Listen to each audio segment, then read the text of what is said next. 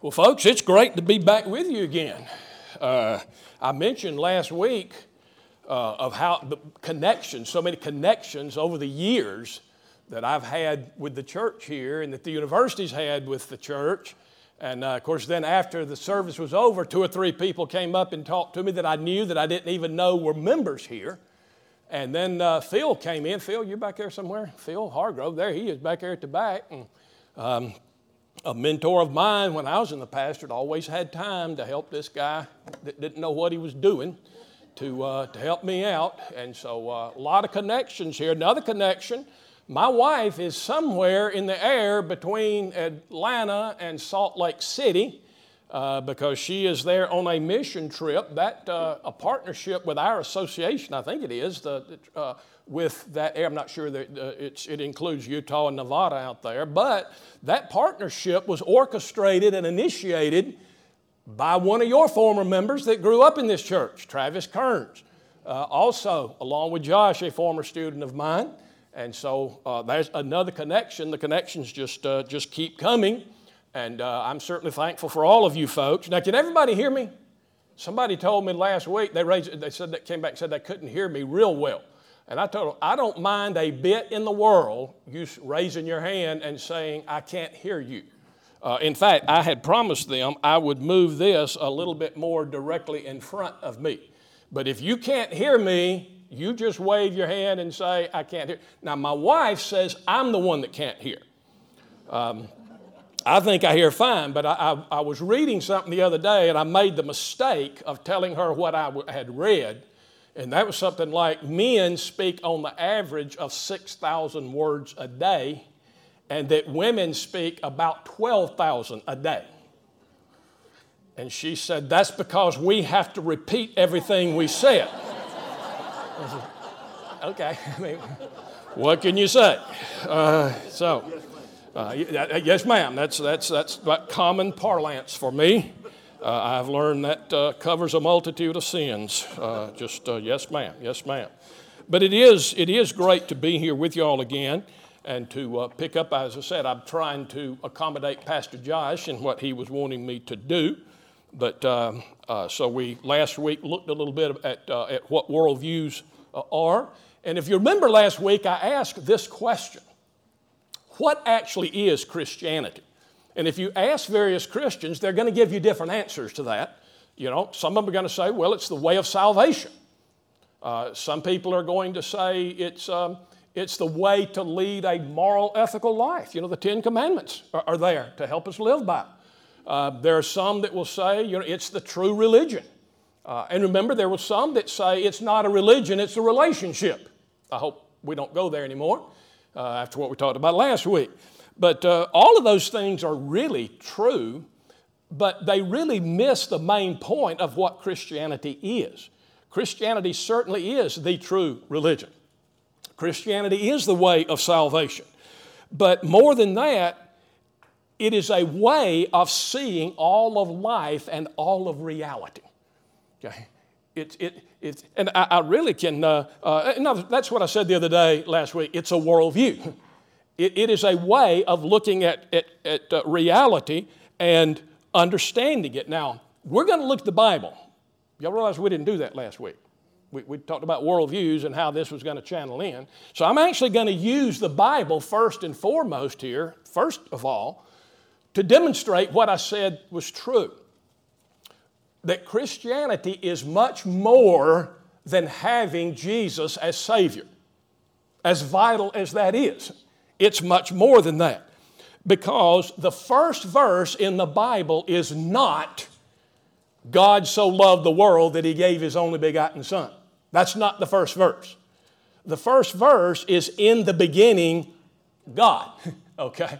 There is a worldview that is being set forth in Genesis 1 through 3, without which the statements about Jesus would not actually make any sense. We have to understand the redemptive work of Christ in the context of the biblical worldview that is laid out for us in Genesis 1 through 3. So salvation in Christ has no meaning if we don't understand what sin is and we don't understand who God is. We don't understand God's right to judge. On and on we could go. Now, every worldview, and remember I said last week, everybody's got a worldview, okay? They have a way in which they actually understand and interpret reality. We gave an illustration of the very same people that were involved in a plane crash. But all three of them interpreted what had happened to them in a different way and how they ought to respond to it in a different.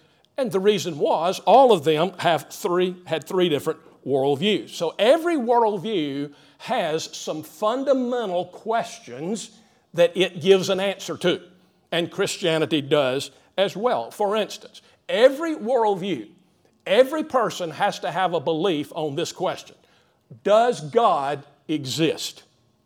That's at the heart of a worldview. Folks, there's some people that do not believe God exists. Their worldview is fundamentally different than yours and mine. And the answers that they therefore give to the other questions that are central to a worldview are different than what you give and what I give. Does God exist? Every worldview has to answer this question: where did we come from? How did we get here? Well, folks, if you don't believe in God, then you certainly can't believe that you got here by the creation of God, because there's not one in that person's worldview, okay? Those two questions are inextricably interwoven with one another. The answer that you give to one of these worldview questions is going to shape and condition the answer that you give to the other. Every worldview is going to have to answer this question: what's our problem? What's wrong with the world? Folks, everybody knows something is wrong with the world we live in. What is it? Well, if you believe in God, you're probably going to answer and say it's probably got something to do how we messed up with God. Yeah. But if a person doesn't believe in God, they can't give that kind of an answer. They're going to have to give some other kind of an answer. What's wrong with the world that we live in? And there's a sister question to that one. How do we fix what's wrong with it? You see, how we fix it, the prescription is going to have a lot to do with the diagnosis. If we diagnose the problems in the world wrong, we're going to have the wrong prescription. Folks, you know what's wrong with our country today? We've got the wrong prescription because we hadn't understood the right problem. The problem's a sin problem, okay? But every worldview has got to answer that question. Every worldview's got to answer this question: how do you determine what's right and what's wrong? What makes what is right, right, and wrong, wrong? Well, if you don't believe in God, you certainly can't say, well, it's what God says is right and what He says is wrong is wrong. Well, if you don't believe in God, that certainly can't be your answer. Every worldview has got to answer that question. And then every worldview's got to answer the question, what's the end result of all of this? Where's everything going to end up? What's going to happen to us in the end? Folks, every worldview has to answer those kinds of questions, and every person has a worldview. Now, they may still be working on some of those answers, okay? But every person has got a worldview. Now, you remember the spider web last week? Y'all remember the spider web? We said our belief system, every person's belief system is like a spider web. We've got beliefs that are at the very core of that web of belief. If you affect one of those, it's going to affect just about everything else a person believes. Now, if it's a view, like I said, I'm confused about who won the 1997 World Series. If I'm wrong about that, that really doesn't fundamentally affect my worldview. I just have to make a little correction on that out here on the periphery. But if I change my mind on one of these major issues near the center, that's those questions that I just presented to you, if I change my view on one of those, everything in that web is going to change. Okay? Those are the fundamental questions. Now, let me give you an example. And as we go through this evening, I'll stop several times and say, now let me illustrate what I'm talking about here. It's people with a different worldview. A good friend of mine, a former pastor, in fact, in this association, was a friend of mine. His name was Larry Mayfield. Pastor Larry passed away, 6 weeks or so ago. But on his wife's website, such a sweet, sweet lady, Happy Mayfield, and she's happy. And she posted, Larry's not going to live much longer. There's music playing in our house, and we are joyful because we are going to be rejoined together one day. Man. Folks, the same day I looked on a social media post of a man who was actually from Greenville. He was an attorney, and he had gone off to the Washington, D.C. area, made a big name for himself, was a well-known, I'm not sure if he was in government or corporate attorney or whatever else, but I'd seen him post several things on his site through the years, and I knew he didn't believe like I believed. And he had cancer, and he passed away at about the same time Pastor Mayfield did. And his wife posted on there. Now, please keep in mind, Happy Mayfield, there's music in our house. We're going to be joined together again. This lady posted, my husband has died. He is no more.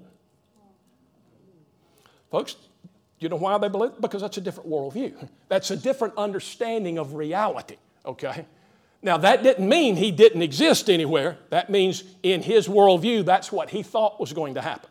But what my point is, that's two worldviews in collision with one another. What a person believed about God, he would have been completely inconsistent to have believed in God and believed that God created him and then believed that when he died, he was existing no more. Okay? His belief was very consistent with the rest of his worldview that he held. His worldview just happened to be wrong. It happened to be different than what the Scripture says. Now, I want to, before I promised you we're going to look at the Scriptures, folks. I promise. Y'all still with me? I hope you brought your Bible. We're going to look at it this time. Okay? But I want to I made an analogy last time of a spider web. I made an analogy, remember those dot to dots. A lot of people don't connect. They have beliefs that aren't connected with their other beliefs, and therefore they're inconsistent. Let me see if I can give you another analogy that will help out. Can you imagine having one of these jigsaw puzzles? Anybody here work those? I don't. Okay, I don't. Okay. You can open the box and dump all those pieces on the table. Now, folks, if you fit them together, if they work together, what you end up is with some kind of a coherent scheme in front of you. You get the pieces together. But now I want you to assume, now that's the way your worldview is. Those little pieces are all these different beliefs that you've got, and we are constantly trying to fit them together to make a consistent, coherent set of beliefs. All right? That's what we're always doing. Okay? We just do it by nature as human beings. But now, notice what will happen. If while you weren't looking, somebody took 30 of those pieces out and replaced them with 30 pieces of another puzzle. Besides you being extremely angry later on, that's not my point, okay? My point is you would not be able to take those inconsistent pieces and fit them together into a coherent picture because some of those pieces don't fit. But friends, listen, that's what some Christians are doing in their worldview. They have pieces that are not truly biblical. They have some beliefs that they've picked up somewhere else, and they're trying to fit them into the biblical worldview, and they do not fit. And they end up with inconsistencies and incoherences. And that's why it's vital that we take what the Scripture says about the worldview. Failing to connect the dots, that's sort of what I was saying last time. Failing to connect the dots. Failing to see how this belief connects with this one. And how if I believe this, it's going to mean I need to believe this over here as well. And so thinking biblically about worldview is something that all of us need to be consistently doing and asking ourselves, am I being biblical at this point? Okay? Now, as mentioned to Brother Phil coming in, this church has a tremendous history of pastors who preached the Word and instilled a biblical worldview in their people. Now, that doesn't mean we've all got it perfect, but I'm just saying I am very thankful that that is the case. Now, folks, what I want to point out here and then to jump to in the Scriptures is this. In the Bible, God has given us the authoritative interpretation of reality. God has given to us an answer to every one of those questions that I raised a few moments ago that are central to a worldview. The key there is two words, God and authoritative. God has given us the authoritative interpretation on these questions of reality. Now, notice as you read through the Scriptures, God never asks us what we think. Okay? That'll put us in our place pretty quickly. And particularly when he's talking about these fundamental questions. The Ten Commandments, y'all are studying. Folks, God did not have Moses come up on the mountain and enter into a dialogue with him where God says, I'll tell you what, I'll throw out a few good ideas, you throw out some, and you can sort of refuse two of mine, and I'll refuse two of yours, and we'll play let's make a deal. God has authoritatively interpreted reality for us. Okay? God has spoken, that settles it. He has given us. Now, folks, when you get to the world we live in does not like that. They don't want to be told this is what reality is. We want to do things our way. You know, as you work on through the Old Testament, what you're going to see many times is those Old Testament prophets mocked these idols that people made with their hands.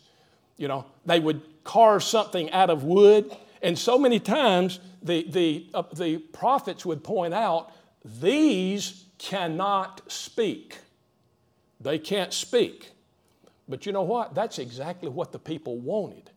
They wanted a God that would not speak. They wanted a God where they could actually worship something because it's in our nature as human beings to worship. But they didn't want to worship a God who taught and who interpreted reality for them and said, these are the moral boundaries, and I'm going to judge you if you overstep those boundaries. Folks, people in our modern day do not want to hear that. They're wanting the same kinds of gods that were made out of those idols, a God who cannot speak. Friends, God has spoken, and He has interpreted reality for us. He has answered these questions that we are looking at. Now, I can tell you, folks, we're going to get in the Bible. We're going to, but we're laying a foundation, I promise you. How many of you remember, maybe when you were in school, reading that story about 5 or 6 blind people and they were allowed to touch an elephant? Anybody remember that story? And all of them touched different parts of the elephant, okay? And therefore they described the elephant differently. You know, one of them touched his tail and said, oh, I think it's a snake, you know. Another one touched his big old side and said, you know, man, it feels like a real heavy rug, you know. Somebody else touched his leg and said, man, it feels like a pillar that holds a building up. The point of the story was supposed to be this. Here's the point the person who wrote the story was making. They were making the story that God was like that elephant, and that we as humans are sort of blind, and we Christians sort of understand God one way, and Hindus sort of understand Him another way because they've experienced it, and Muslims another way, and animists and all that another way, but we're all experiencing the same God, but we're blind and don't know it. Now, there are so many things wrong with that analogy, I don't know where to start. But I do want to point out a couple of them. First of all, they were trying to make all religions feel good. Well, if you'll notice what happens in the story, they just told every religion you're wrong. You know, one of them said it's a snake. Well, it wasn't a snake. You're wrong. One of them said it felt like a rug. Well, it wasn't a rug. Well, if that story is a good analogy, all religions are wrong.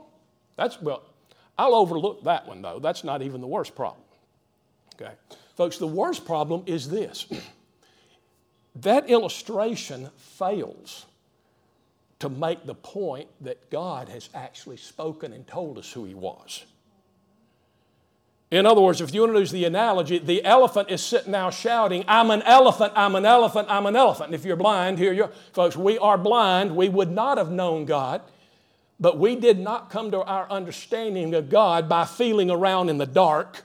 We got our understanding of God by opening the Word of God, which He revealed Himself to us and spoke authoritatively about who He is, who we are, what the world's like, and how we're supposed to relate to it. Okay? God has spoken. Now, folks, our secular world does not have the concept of God for the most part that we do, if they believe in God at all. Now, I told you a little bit about growing up in the Greenville area. Folks, I don't know if I said you last week. When I was growing up, I knew of two kinds of people.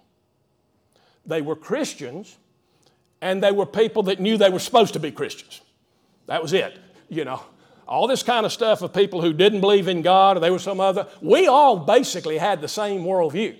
Some of us were just trying to live up to it, and some others trying to get around to it, you know. We don't live in that kind of a society today. That's why the late theologian J.I. Packer said, he said, if I had 30 minutes to share the gospel with a secular-minded person today, he said, if I had 30 minutes, I would spend the first 20 minutes explaining to him the character and nature of God. Folks, if we don't understand that, the gospel's not going to mean anything. And I think Dr. Packer was exactly right. Now, the moment you have all been waiting for. Genesis 1:1. You know what it says. It says, in the beginning, God. Now, folks, I teach philosophy. You know, we raise all kinds of philosophical questions all the time. Questions at the heart of philosophy is, does God exist? Can you give me some kind of an argument that God exists? The fact is, yes, I can, but I'm not going to. I'm going to do exactly here what God did, and that's just tell you to begin with, I'm here. There is no argument in the existence, in the Scripture, that proves the existence of God. He doesn't even try to. The Hebrew people understood there's no way to even understand the world if there's not a God. It never crossed their minds that there might not be a God. That was central and fundamental to them. And then it says, in the beginning, God created. Now, that word created in the original language is very interesting because it does mean to create. But, you know, just like in English, there are different words for, we can say the person created this, the person made that. It would mean the same thing. The thing is, this word that is used for create is only used of God. Only God is the subject of this word. It's bara. Only God baras. Only God creates. See, there are people, for instance, that you could say, who made this table? Well, we'd say, well, there are people that constructed it. That's what they'd ask, who constructed it? Who actually made it? Well, where'd the material come from? You know, I can go home and build a table. They said, well, who made the table? They said, well, I did. They said, well, did you make the wood? Well, no, I didn't make the wood. Well, then you didn't make the table then, okay? You just constructed it out of something that was already there. Friends, God did not construct the universe out of something that was already here. He wasn't having to deal with something that was already there and him just have to deal with it the best that he could, okay? He actually created, the Latin term is ex nihilo. He created out of nothing. He spoke into existence and the world was here. So he supernaturally, folks, the world in the biblical worldview is we were supernaturally created by God Himself. That's foundational to the Christian worldview. Now, let me show you again how this works, how worldview is so important. if I'm talking to somebody about the resurrection of Jesus, say it's Easter, and it's a secular-minded person. Now that person says, well, I don't believe in the resurrection of Jesus. I said, well, why would you not believe in the resurrection of Jesus? Well, their view would be because people that are dead can't come back to life. Well, folks, they don't have a resurrection belief problem. They've got a worldview problem. Okay? Their worldview's wrong. If they had the right worldview that starts with God created the heavens and the earth, then a resurrection of Jesus is not a problem. Everybody with me? The problem is they got the worldview wrong. So you can argue with them about the resurrection all you want to, but if somebody doesn't believe in God and that God created the universe, they're not going to believe in a resurrection, and they shouldn't. That'd be the most inconsistent thing for them to believe, that there's no God, but somebody was raised from the dead. Folks, if there's no God, nobody could be raised from the dead. Their problem isn't with the resurrection. Their problem is they don't have a biblical worldview. Okay? If a person believes Genesis 1:1, there is no problem with believing Jesus was raised from the dead. There is no problem with believing that Jesus walked on water. There's no problem with believing that Jesus was born of a virgin. Okay? Once we understand who God is, the rest of it falls in place. But the reason people don't believe in the resurrection of Jesus is they don't have a biblical worldview. And if they have a biblical worldview, they certainly ought to believe in the resurrection of Jesus, because the same God that created the universe out of nothing is the same God that raised him from the dead. Doesn't seem to be a problem there. Well, let's move a little bit further in the Scriptures. I can't deal with all this, by the way. I'm trying to tie a worldview together. Look at chapter 1, verses 14 through 16. What does it talk about was made there? Yeah, the moon, the stars. Folks, let me point out here, again, inconsistencies in some people's worldview, where they miss Genesis 1. Folks, the sun and the moon and the stars are not powers that control human destiny. They were created by the God who controls human destiny. But you know what? Some people get up every morning and read their horoscope because they somehow believe, with an unbiblical pagan worldview, and that's what it is, that somehow the position of the stars determines your destiny. Friends, the biblical view is that God created the moon and the sun and the stars, and He controls destiny, not these things. That's another example of unbiblical, non-Christian worldview.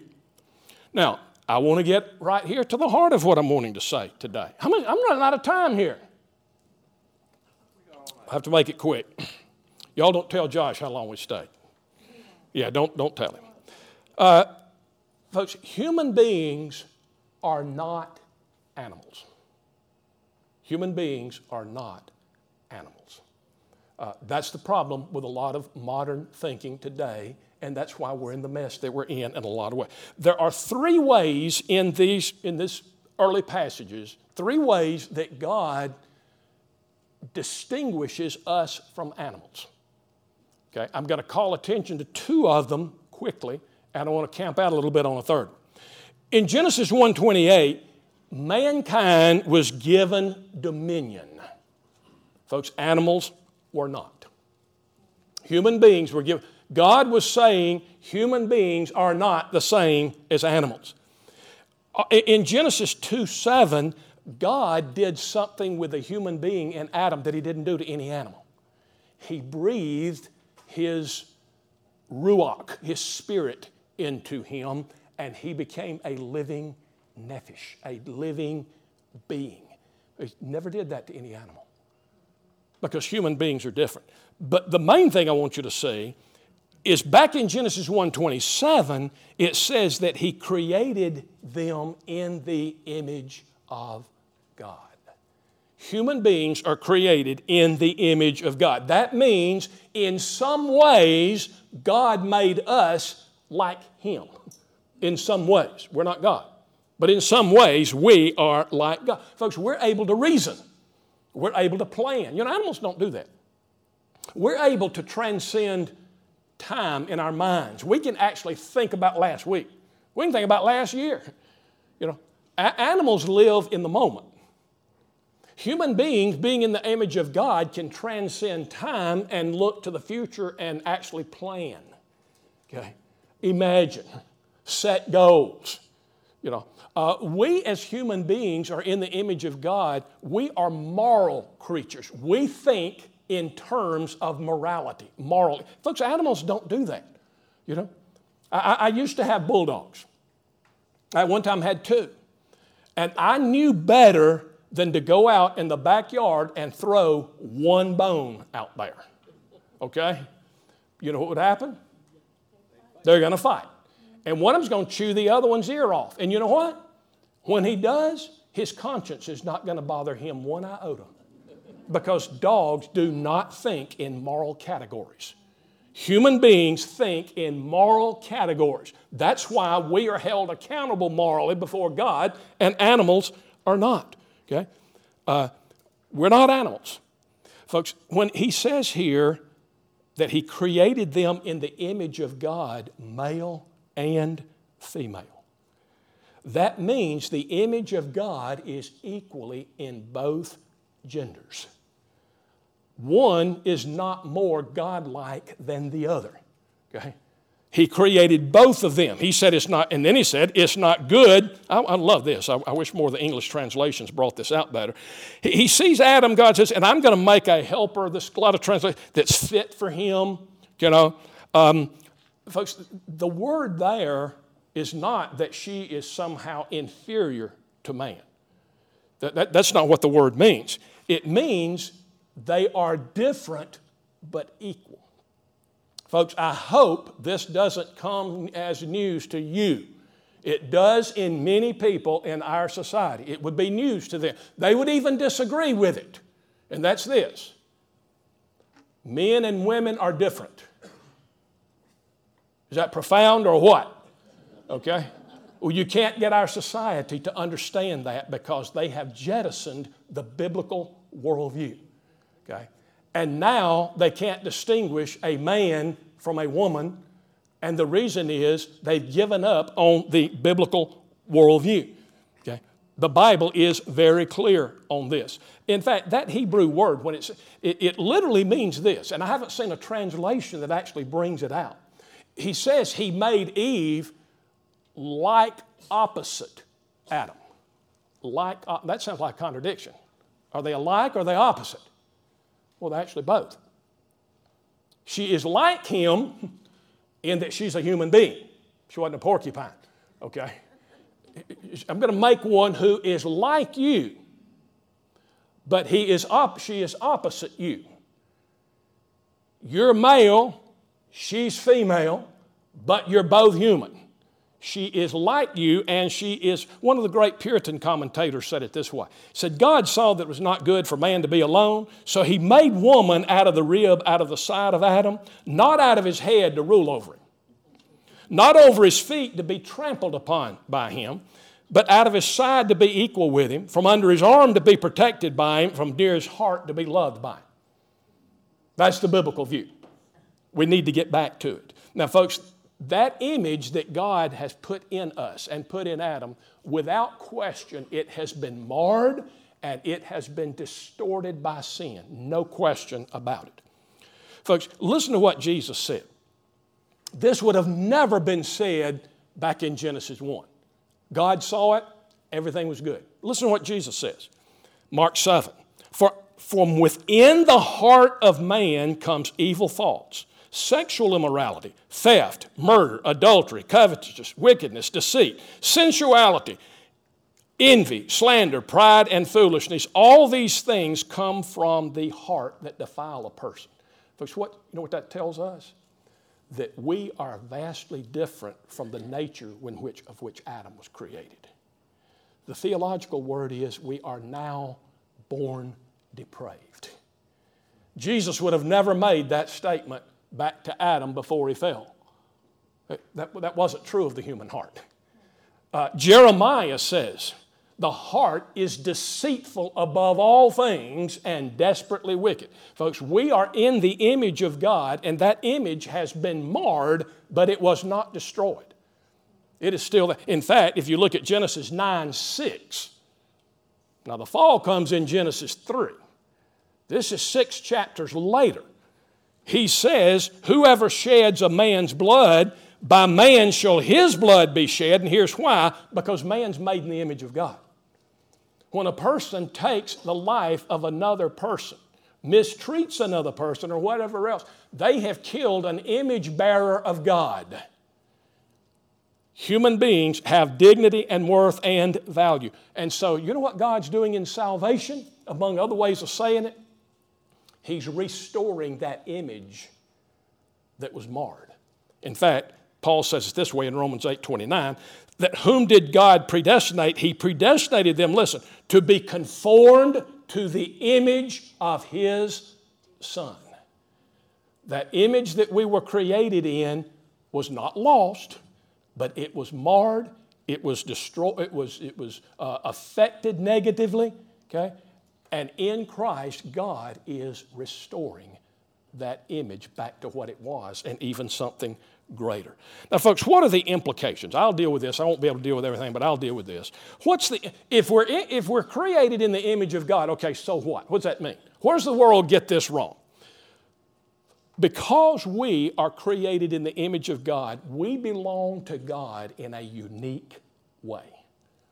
A unique way. We belong to Him in a way that... Now, God owns everything. The cattle on 1,000 hills. But we are His in a unique way. It's very interesting in Mark chapter 12. You know, the Pharisees were always wanting to get an argument started with Jesus. And so they had another idea. They said, well, this may help us get Him killed, because we'll ask Him this question. It can get Him in trouble either way. So, should we pay our taxes to Caesar or not? Oh, that was a loaded question.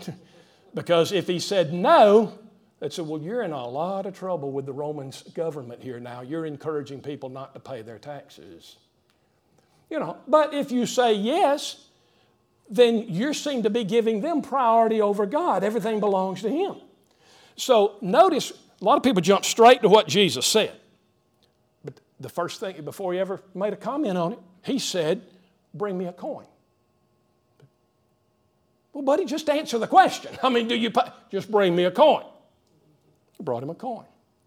He said, see that? Listen, folks, whose image? You catch that word? Whose image is on that? They said, well, it's Caesar's. He said, well, then give it to Caesar.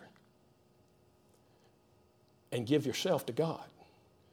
Because if the person's image is stamped on you, you belong to him. The coin's got Caesar's stamp on it. It's got his image on it. Give it to him. Whose image is stamped on you was Jesus' point.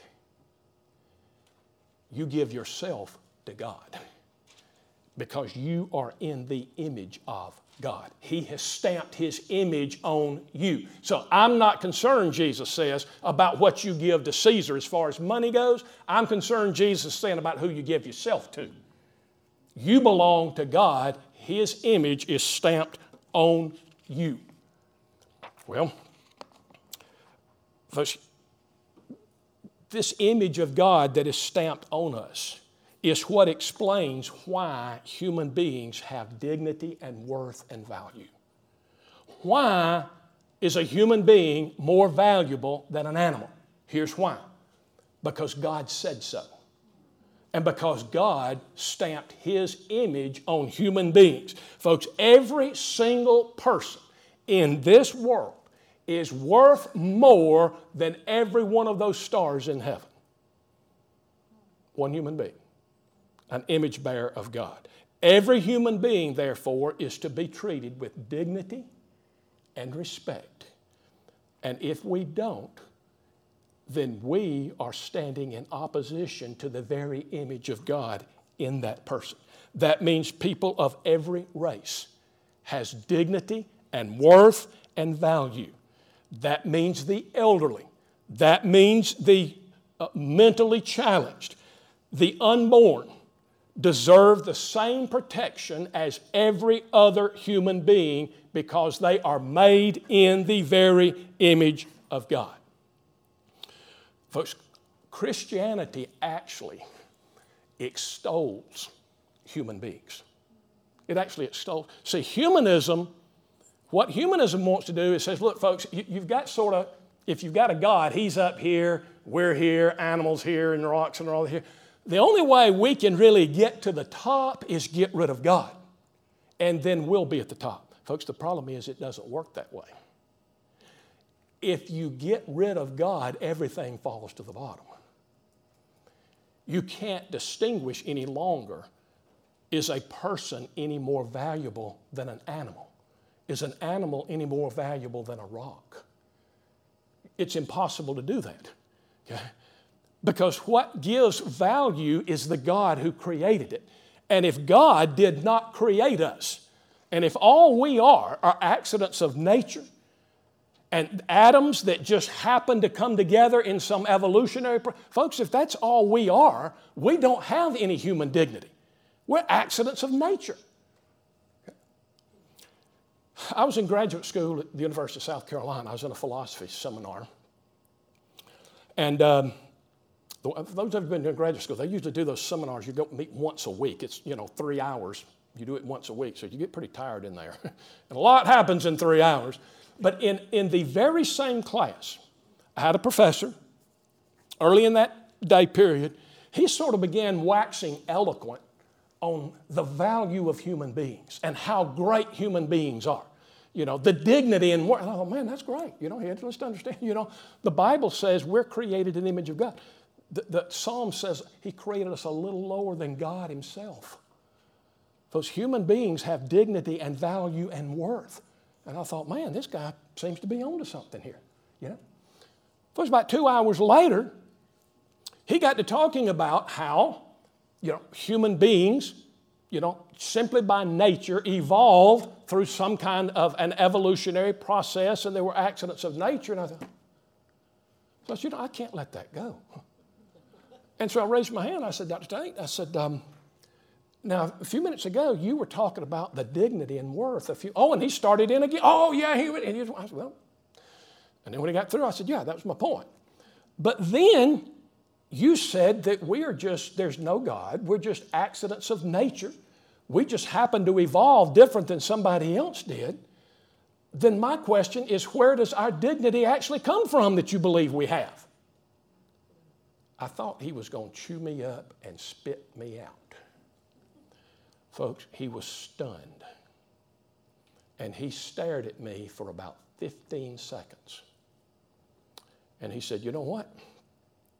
He said, you just ruined my whole day. And I said, Dr. Tate, if I believed what you did, and somebody pointed out to me what I just pointed out to you, it would not have ruined my whole day. It would have ruined my whole life. Because there is no grounds of dignity or worth or value in your worldview that denies the existence of God. We have dignity and worth and value, Dr. Tate, and you know it. The problem is, in your worldview, you can't explain how we have it. And he seemed to have understood that.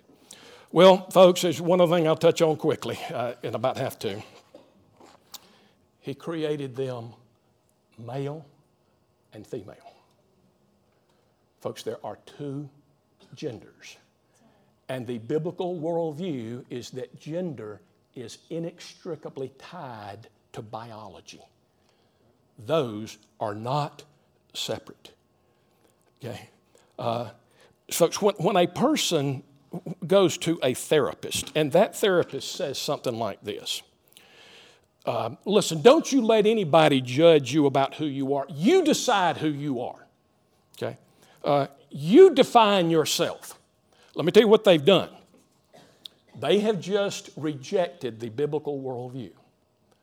Because the biblical worldview does not say to us, you define who you are.